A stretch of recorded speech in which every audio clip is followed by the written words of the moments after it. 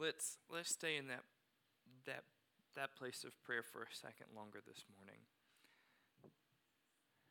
Father, we are not here today for what we can bring to your table. Father, when we look around and we see the people who we love who are here, and we miss the people that we love who are not here, Lord, as you are doing your work in and through us here in New River Fellowship, here in New River Valley, we know that we are not here because of what we can bring to you. We are grateful this morning that, to all these things we face, be it addictions, be it strongholds, be it struggles, whatever it is, Father, we speak your name.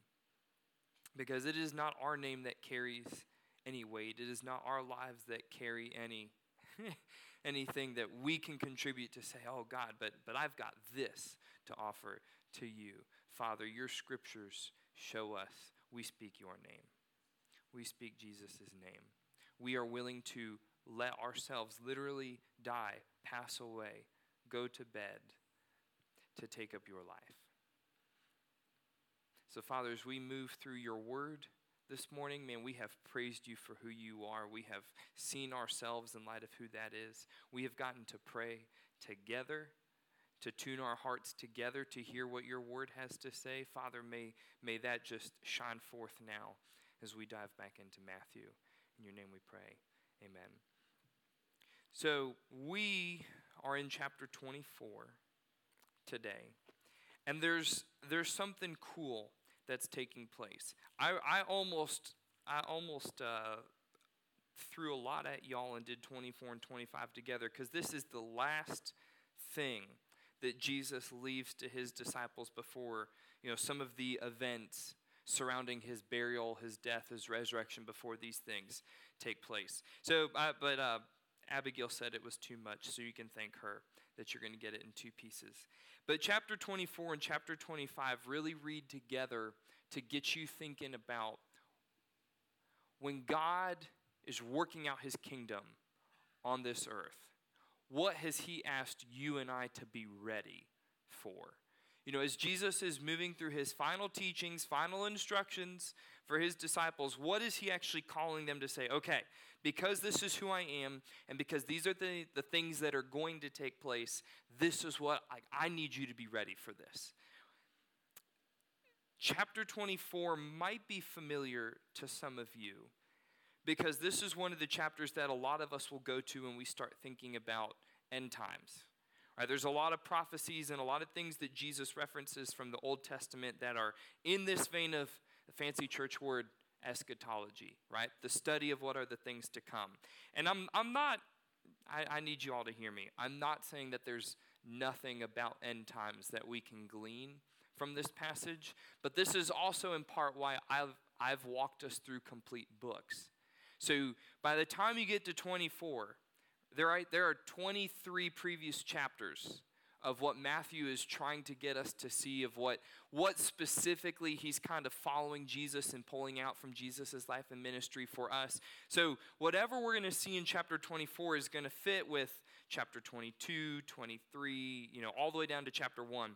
And it's not so much focused on, I need you guys to figure out what are the things to come.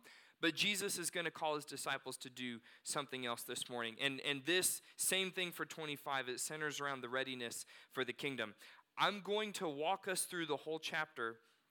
I'm going to pause a couple different places, and I'm just going to ask you guys two questions. And, again, as the pastor, sometimes it's good for me to make y'all work a little bit. I'm going to pause and just give you, 15 seconds, 30 seconds after I read a chunk to say, look back over what we just read and look for the answers to two questions, because this is we're going to piece together today. As we read, what does Jesus actually call his disciples to do? There is a lot in this chapter about God promising this will happen and I will take care of this and these things will come. But notice, let's pay real close attention. What does Jesus actually call his disciples to do? And then let's see if we can hear what is the point of these things taking place, okay? Keep those two questions in mind, and then I'll piece it together for us. So starting in verse 1, this is Matthew 24. Jesus left the temple and was going away when his disciples came to point out to him the buildings of the temple. But he answered them, "You see all these, do you not? Truly I say to you, there will not be left here one stone upon another that will not be thrown down." And as he sat on the Mount of Olives, the disciples came to him privately, saying, "Tell us, when will these things be? And what will be the sign of your coming and of the end of the age?" And Jesus answered them, "See that no one leads you astray. For many will come in my name, saying, 'I am the Christ,' and they will lead many astray.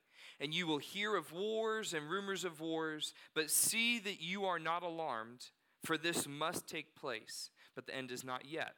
For nation will rise against nation, and kingdom against kingdom, and there will be famines and earthquakes in various places. And all these are but just the beginning of the birth pains. Then they will deliver you up to tribulation and put you to death, and you will be hated by all nations for my name's sake. And then many will fall away and betray one another and hate one another. And many false prophets will arise and lead many astray.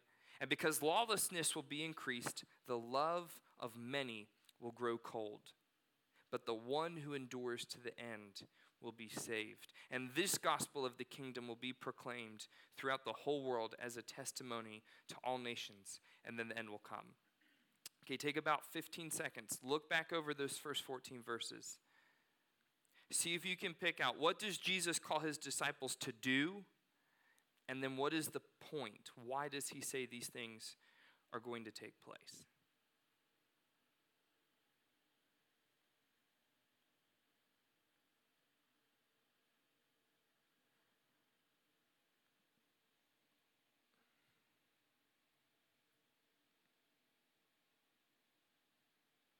Okay, hold on to what you got. We'll keep reading. So starting in verse 15 now. "So when you see the abomination of desolation spoken of by the prophet Daniel standing in the holy place," and then Matthew inserts this little "let the reader understand" in parentheses, "then let those who are in Judea flee to the mountains. Let the one who is on the housetop not go down to take what is in his house, and let the one who's in the field not turn back to take his cloak. And alas for women who are pregnant and for those who are nursing infants in those days. Pray that your flight may not be in winter or on a Sabbath. For then there will be great tribulation, such as not been from the beginning of the world until now, no, and never will be. And if those days had been cut short, no human being would be saved. But for the sake of the elect, those days will be cut short. Then if anyone says to you, 'Look, here's the Christ,' or 'There he is,' don't believe it. For false Christs and false prophets will arise and perform great signs and wonders so as to lead astray, if possible, even the elect. See, I have told you beforehand. So if they say to you, 'Look, he's in the wilderness,' do not go out. If they say, 'Look, he's in the inner rooms,' do not believe it. For as the lightning comes from the east and shines as far as the west, so will be the coming of the Son of Man. Wherever the corpse is, there the vultures will gather. Immediately after the tribulation of those days, the sun will be darkened, and the moon will not give its light, and the stars will fall from heaven, and the powers of the heavens will be shaken. Then will appear in heaven the sign of the Son of Man, and then all the tribes of the earth will mourn, and they will see the Son of Man coming on the clouds of heaven with great power and great glory. And he will send out his angels with a loud trumpet call, and they will gather his elect from the four winds, from the one end of heaven to the other. For from the fig tree learn its lesson. As soon as its branches become tender and puts out its leaves, you know that the summer is near. So also, when you see all these things, you know that he is near at the very gates. Truly I say to you, this generation will not pass away until all these things take place. Heaven and earth will pass away, but my words will not pass away." Okay, in those 15 more seconds or so, what does Jesus actually call his disciples to do? It's different from the promises of God says, "I will do these things." And then see if you can spot, why does Jesus call his disciples to do this?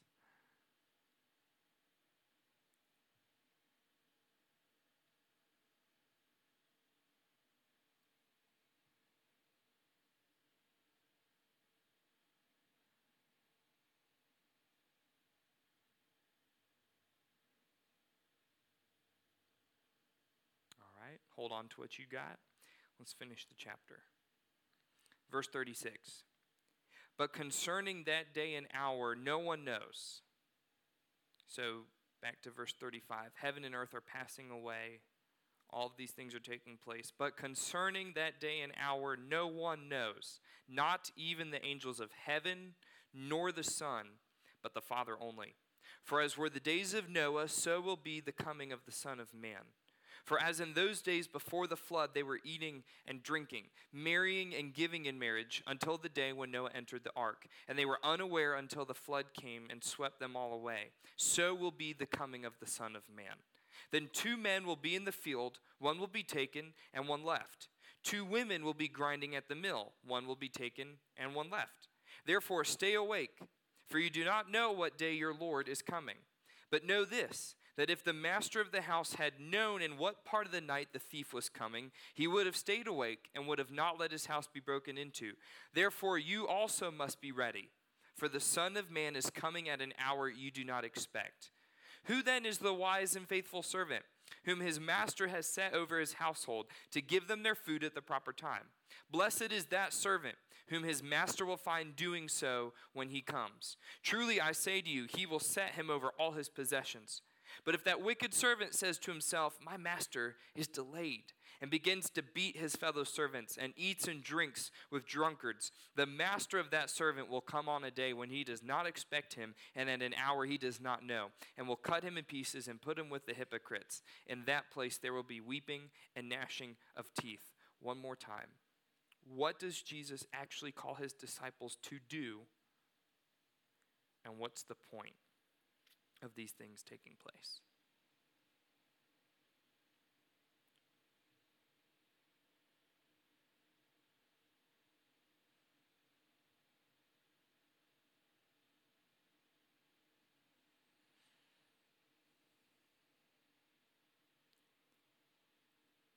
Father, we are grateful that we can come and look at your word this morning, not just to look at it, but to delight in it, to meditate on it.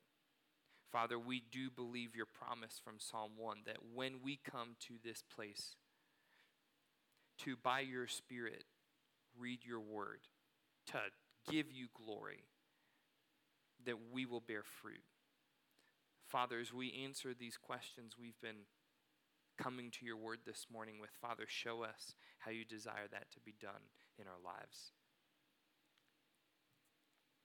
So, hopefully you guys picked out and actually noticed there's not that many commands that Jesus gives specifically to his disciples. We may have varying different numbers, but I count there's really only 4 main ones that Jesus actually tells his disciples, this is what I am preparing you to do. This is what you are getting ready for when you are in the kingdom. And the 4 commands kind of all fit together. They say roughly the same thing, and it's simply this, that Jesus calls us to prepare to live like him, okay? So let's go back and look through the chapter. Starting in verse 4, you see the first one. Jesus says, see that no one leads you astray. This is a charge of, I'm telling you disciples, here's what you are to do. See that no one leads you astray. The verb there, planao, simply means it kind of just wandering, right? That we know what's true and we're kind of just going off and doing our own thing. And I was trying to think about, when we talk about being led astray, we typically think about it as like someone or something is pulling our hand and trying to take us away from the direction we should be going. But I thought that's one way to look at it. I think a more common thing you and I wrestle with is picture your favorite hike.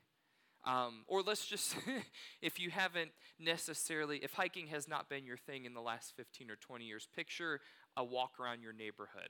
Okay, a favorite walk that you would go on. Now, if you're on the walk, your goal is assuming you want to stay on the path, correct? If you're going on a hike, it's helpful to stay on the path. Some hikes you can get away with not doing that. I've hiked the Cascades walking up the water instead of the trail. It's a lot harder I also haven't attempted that in the last 10 years. There's probably a good reason for that. But it helps to stay on the path. If you're thinking about leading somebody astray, if your focus is walking on the path, then what's going to be more helpful to you? Pointing out all the different things that could potentially get you off the path, or fixating on where the path is going, right? Which one of those two is going to be more helpful to actually staying on the path? See, when we approach Matthew 24, most of our tendency is to say, well, okay, if I don't want to be led astray, let me try to piece together all these things in the middle between verse 4 and the next command, verse 13. What are the wars? What are the rumors of wars? Which are the ones that are saying, I'm the Christ, but they're not the Christ? Which are the nations? Which are the kingdoms? What are the tribulations? Like, we focus on what are all these different things that could pull us off the path. Now, if you're hiking, you should be aware of the things that could pull you off the path. But I guarantee you, you will not catch all of them. I have never seen a snake when I've hiked Dragon's Tooth or McAfee's, but I would be a fool if I said, well, so that means there's no snakes on the mountains up there, correct?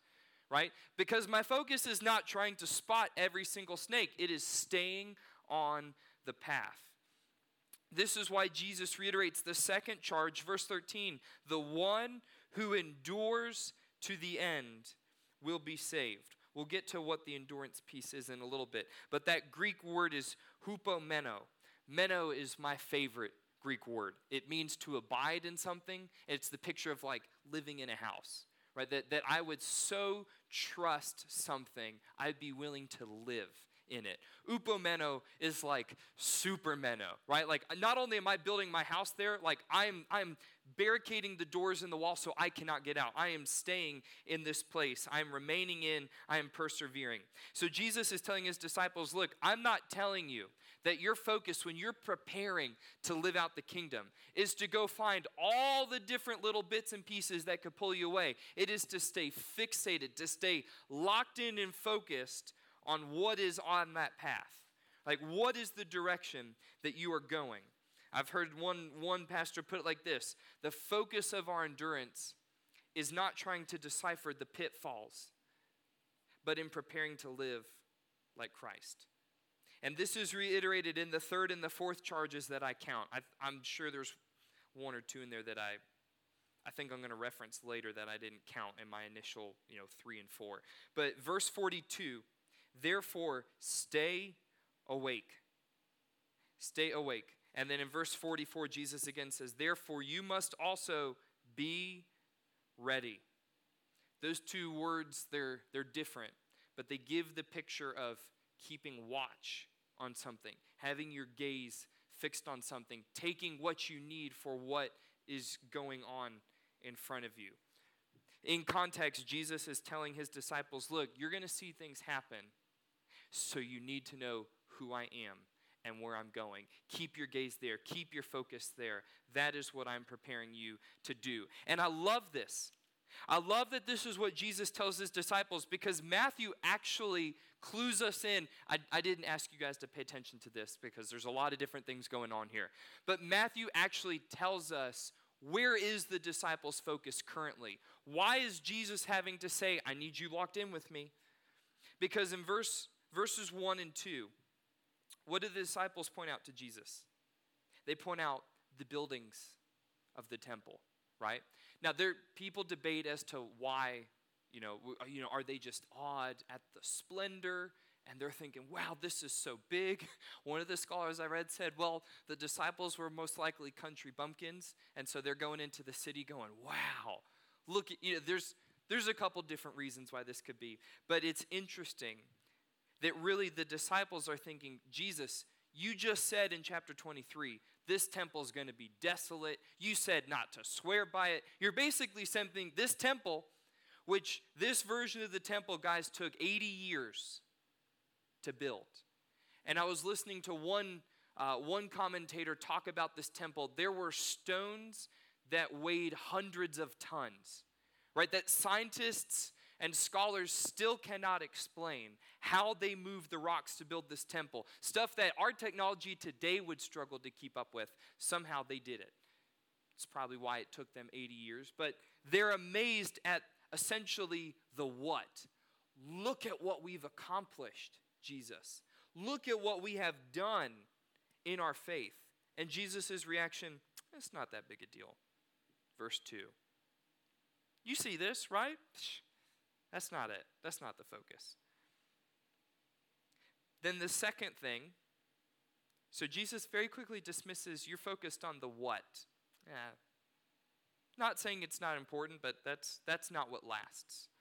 Then the next question, they come to in verse 3, they go to Jesus and they say, my favorite question, when? When will these things be? What will be the sign of your coming? How will we know these things are taking place? I love the question, when. And if you're in ministry, the when seems to be the part that is the hardest to wrestle with. Because even if you figured out what to do, waiting for the right time or waiting to see the fruit happen, the when is hard. So I very much relate with the disciples when they say, Jesus, when? You keep telling us about this kingdom. When is it coming? The disciples are focused on the what and the when. And what Jesus does is he tells them, where's your focus to be? The who. Why? Well, there's two really big things Jesus tells us. First, we don't even know the when. Verse 36, concerning that day and that hour, no one knows. Not even the angels of heaven, nor the Son. Church, that really humbled me this week because I keep thinking of how many times I have asked God, when is this going to happen, right? Like we've been fixated on you. We've been trying to talk about who you are and what you're striving to be and what your heart looks like and who you're king. Like we've been looking at you. When are we going to see fruit, in our personal lives, in the community, and in the church? Like when are we going to see this? And it's almost as if Jesus turns around and says, you know what, guys? God doesn't even tell me the when. And if it wasn't important enough for God the Father to tell God the Son all the details of the when, then it's probably not considered mission critical, as Jesus is telling the disciples. I really don't like that because I really want to know when. But if God the Father decided, you know what, even for my own son, that is not the primary thing I need you to know. Okay, Lord, I hear you. And I think even more importantly, because the what and the when don't always give us hope. Okay, I knew I missed one of the commands. This is verse 6. See that you are not alarmed. For this must take place, but the end is not yet. I love, basically, if you're paraphrasing Jesus there, he's saying, look, the world's going to get a little bit crazy, and it has to happen. The world's going to get crazy. Don't be alarmed.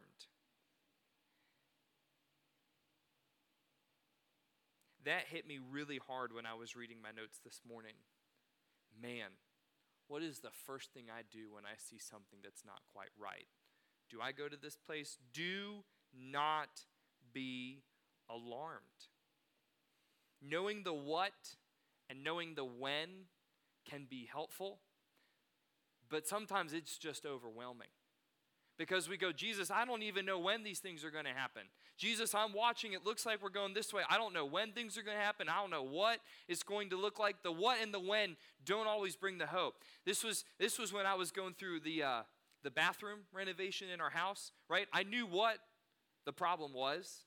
We had stuff that was leaking. We had stuff that was breaking. We needed to fix it. I knew the when, right? Abigail and the kids are going to be gone for a week. I have 1 week to try to piece together to fix this. I knew the what, I knew the when. I went to bed every single night completely freaking out over the project. I knew the what and the when. Well, I didn't know even the what of how to fix the bathroom.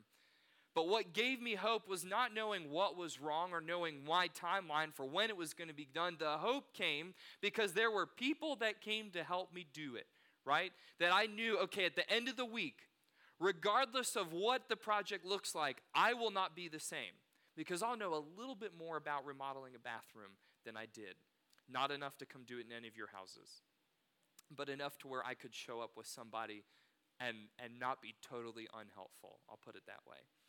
I knew that I would not be the same, and I knew that the Lord just kept sending people the entire week. One of my friends helped me Sunday to Friday. People from the church here, you guys came and helped Friday, Saturday. My parents came down. It got done. I think I tallied up the number of hours we spent working on there, even though we did it in 1 week. It was like 2.5 weeks of 8-hour days that got crammed into 1 week, right? But my hope, knowing the what, knowing the when, whoosh, that freaked me out. It was the who that actually gave me hope. And this is what Jesus says when he says, verse 32, 33, from the fig tree, remember that was a couple chapters ago, learn its lesson. As soon as its branch becomes tender and puts out its leaves, you know that the summer is near. So also, when you see these things, you know that, what's the hope, church? Verse 33, he is near. Jesus is near. That Jesus is preparing us to live like him. And that is the hope we have when we take on the work of his kingdom. That he's preparing us to live like him. He puts it this way in John chapter 16, 33. He says, I have said these things to you that in me you may have peace. In this world you will have tribulation, but take heart, I have overcome the world. So what are we preparing for in his kingdom? We're to live like Jesus. Very simple. So what does that look like? That's that second question when it's saying, look at what Jesus is telling his disciples, and then look at why. And the picture here, Jesus is going to say, we are preparing to live like him by enduring in his love for others no matter what. The most convicting thing for me, church, verse 12. And because lawlessness will be increased, the love of many will grow cold. Jesus is saying, as these things are taking place, as the world's getting a little bit more crazy, as we are going, man, I have no clue what direction we're headed in. As lawlessness will be increased, the love of many will grow cold. But notice how Jesus doesn't say it's a particular group or a particular people whose love will grow cold. He doesn't say it's only the people who are getting caught up in wickedness that their love is going to grow cold for the people around them. We know that's true. Jesus just says the love of many, whether it is you loving many people or whether it is many people, both believers and unbelievers, that are just failing in their love for each other, the love of many will grow cold.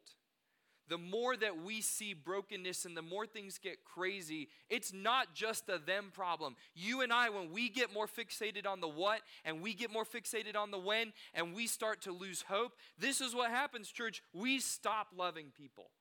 We stop caring for people. And this is, it was incredibly humbling to me because I'm reading this for the first time this morning even in reading it. Because I try to read through my notes before I get up here for you guys, and it just hit me, wow. He's not putting a qualifier on there. The love of many is going to grow cold. And love there is that Greek agape, right? The type of love that God has for us. Not the touchy-feely, I'm accepting everything you're doing kind of love. The type of love that says, because you bear the image of God, and because I love God, I will value you, I will honor you, I will encourage you to live in that image of God. Jesus says we will fail to do this if we are not living like him. And that is when you get to verse 13. The one who endures to the end will be saved. Jesus saying, you endure by being fixated on me. And what have I called you to do? To love one another. To love one another. And it is only then you get to verse 14, this gospel of the kingdom will be proclaimed throughout the whole world as a testimony to all the nations. I love it. It's not when we get the what perfect. It's not when we get the when perfect. Not that it doesn't matter. And not that God does not care. But God says, if you are losing sight of me and who I am and what I have put forth before you, if you have stopped learning to love and look at one another as I do, you will stop proclaiming this gospel to the nations. And then he builds to this powerful image in verse 27 and 28. He says, I know your tendency, guys, is to say, but I want to know the what. And I want to know the when. And Jesus says, you're not going to miss it. For as the lightning comes from the east and shines as far as the west, as you can see a lightning strike and see it from miles around, so will be the coming of the Son of Man. And then verse 28, wherever the corpse is, the vultures will gather. I have many times looked up and seen flocks of birds circling in the sky. And you know what my first thought is? Oh, there must be something dead's over there, right? Like we know that. We know that whenever the buzzards, whenever the vultures, whenever the crows, whenever the scavenger birds are, when they're circling, you know there's a dead body there. Jesus says, you're not going to worry about missing it. So how will the world be able to look and see, ooh, if the vultures are flying over there, then there's something over there for us worth avoiding, which is kind of what Jesus is doing in his analogy, saying, how will the world look? Where are the vultures going to be circling? Different New Testament authors will say it slightly different, but they all hit on the same thing. John writes in his letters, by this we shall know that we are of the truth and reassure our hearts before him. Here's how we can know that we are living out the word, that our hearts are right with God. This is his commandment, that we believe in the name of his Son, Jesus Christ, and love one another, just as he commanded us. He says it later, beloved, let us love one another, for love is from God, and whoever loves has been born of God and knows God. Peter puts it like this. He has this long list in chapter 1 where he says, here's what you need to do to become partakers in the divine nature. And typically when you see long lists in Scripture, the end kind of covers all the previous ones. And the last thing Peter gives, he says, to your faith you add gentleness. To your gentleness you add graciousness. And he kind of similar things to what Paul says. The thing Peter lands on, love. If you want to partake in the divine nature, the chief thing to add to our faith is love. James, Mr. Works, puts it like this. He said, blessed is the man who remains steadfast under trial, for when he has stood the test, he will receive the crown of life, for which God has promised to those who serve him. Nope, sorry, wrong word. It says to those who perfectly nail down everything he's asking us to do. Nope. It says that God has promised to those who defend it. Nope. Who love him. James 1:12. Even Paul says, we knew God's salvation came when the goodness and loving kindness of our Savior appeared. Titus 3:4. And Jesus drives this home in verses 45 through 51. I'm going to kind of land with this because this is going to, if I keep going, we're going to get into stuff for next week. But Jesus leaves us with this parable of the faithful and the wise servant. Who is the faithful and wise servant? Who is the one who is walking out the kingdom, who is living this well? He says, is it the servant that beats his fellow servants, that eats and drinks with drunkards? And there is a powerful thing Jesus does in the word he uses for drunkards. Because I picture Jesus is hanging out with someone who's a little bit inebriated, whose mental faculties are not all together there. And that is, the word he uses does physically mean drunk. But it is also used in the Scriptures as a metaphor for talking about one who sheds blood or murders profusely. That Jesus says, do not be like the servant who goes and essentially takes life. And how often, I'm thinking in the New Testament, do you see God's gift of life and his love for us perfectly held together? What Jesus is doing is he's saying, do not be like the servant that has lost his love for his fellow servants. What you do is verse 45. Give them their food at the proper time. Food, if you guys remember when we were going through Exodus, bread is a picture of life. Life and God's love being very clearly linked together. This is his disciples, they're of a Jewish background. They hear all these connections as he's walking through them. And then what really got to me is, why was the servant wicked? Verse 48, he says to himself, my master is delayed. His focus is on the when. When we lose sight of who God is, and we lose sight that he has called us to love one another, and we're seeing very clearly that as we are learning to live like him, as we are learning to love one another, that Jesus is very clearly, as we've seen in Matthew, he's teaching us what that looks like and how that is appropriate and what things we do and not do out of that love for each other. The call is clear. When we are citizens of God's kingdom, what is he doing in us? He prepares us to live like him by enduring in his love no matter what. And so when we think about application today, guys, I think it is powerful to consider Jesus knows where the disciples are at as he's saying this. He knows they're going to be persecuted from the Jewish world, from the Roman world. He knows that they're going to struggle to figure out what does it look like to love one another. It hit me this past Tuesday when we were in community group. We're looking at the early church in Acts, and they were struggling to know what did it look like to love one another. Is it loving the Jews? Is it loving the Gentiles? How much do we have to make the Gentiles look like Jews in order for the Jews to be happy? How much do you ask the Jews to say, well, they're not Jewish, the goal is not to make the Jew. The early church wrestled with what does it look like to love one another well? So for us to just land the plane and say, well, yeah, we know what that looks like. The early church that was walking with Jesus 20 years after his death, they still were struggling to figure this out, okay? But what Jesus has done in this chapter is he's given us, is he's calling them actually to remember his original calling to them. Let me read for you as we close Mark chapter 3, 3 verses, verses 13, 14, and 15. Jesus says, remember what I have called you to do.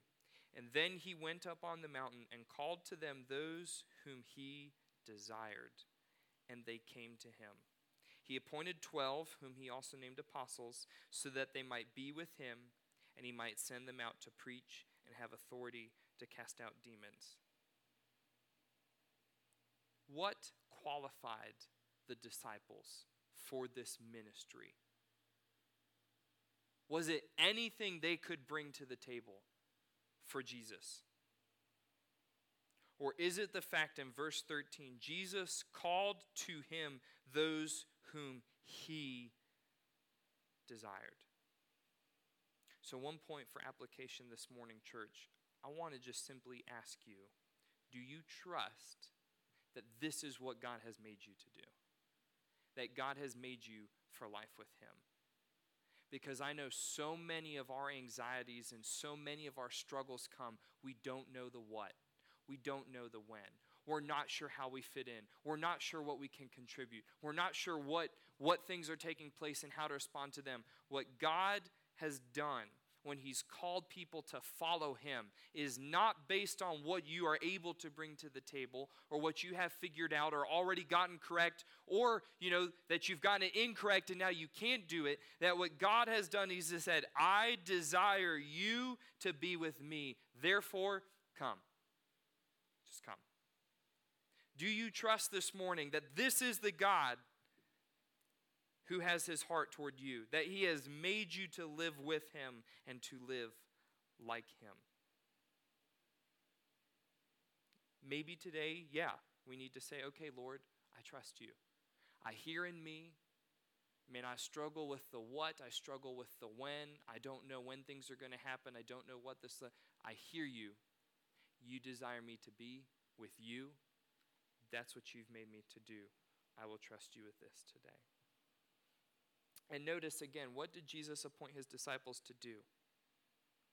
He said, and he appointed 12 so that they may be sent out to preach and have authority. No, I skipped it. That they might serve others. No. He appointed 12 so that they may make disciples. No. He appointed 12 so that they might be with him. The guy who leads the Send network for the convention, his name is Vance Pittman. He put it like this in the very first opening session. God's primary calling for your life is not ministry, it is intimacy. That God, Jesus, did not call his disciples to preach. He did not call them to do something. He called them to be with him. And the promise is that as they're with him, then they will be able to go preach. Then they will be able to go heal. Then they receive the authority to cast out demons, right? What is your calling, church? It's not to ministry. I said this last week. Any of us can rally around a cause. Any of us can go get behind a movement. What God has called you to do, what the church can offer that no one else can, is intimacy with God. We minister out of that overflow. And so I want to ask you this morning our second reflection question. How is your intimacy with God? If you are struggling today on the doing, on the living out, if our ministry comes out of the overflow of our intimacy, if we're struggling in ministry, it's probably an intimacy problem. That was part of why I was convicted about corporate prayer for us. There is something intimate that we have with each other when you hear, oh, I'm not the only one who prays. Oh, there are other people who actually do this with me. There may be some more things that come up from that, but long term, how is your intimacy with God? And then you see the promise, right? That Jesus says, as I am, you are with me. I will send you out to preach. I will give you authority to cast out demons. I thought it's a really cool picture. The Word and the Spirit are held together. I have been in churches where we were really good at the Word, right? We knew all the things to do. We got all of our syntaxes and our Greek language down right. We had no Spirit in it whatsoever. I've also been in churches where, man, we were really listening to the Spirit, but we didn't really know the Word that well. I think it's powerful when Jesus says, if you're my disciples and you're living with me, you are surrendered to both my Word and my Spirit. So the next question, last one, are you surrendered to both of these?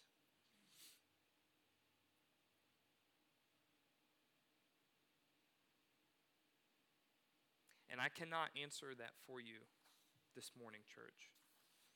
But what we can do is we can give you a moment to just be still and ask God to say, okay, how is my intimacy with you? When is the last time we've talked?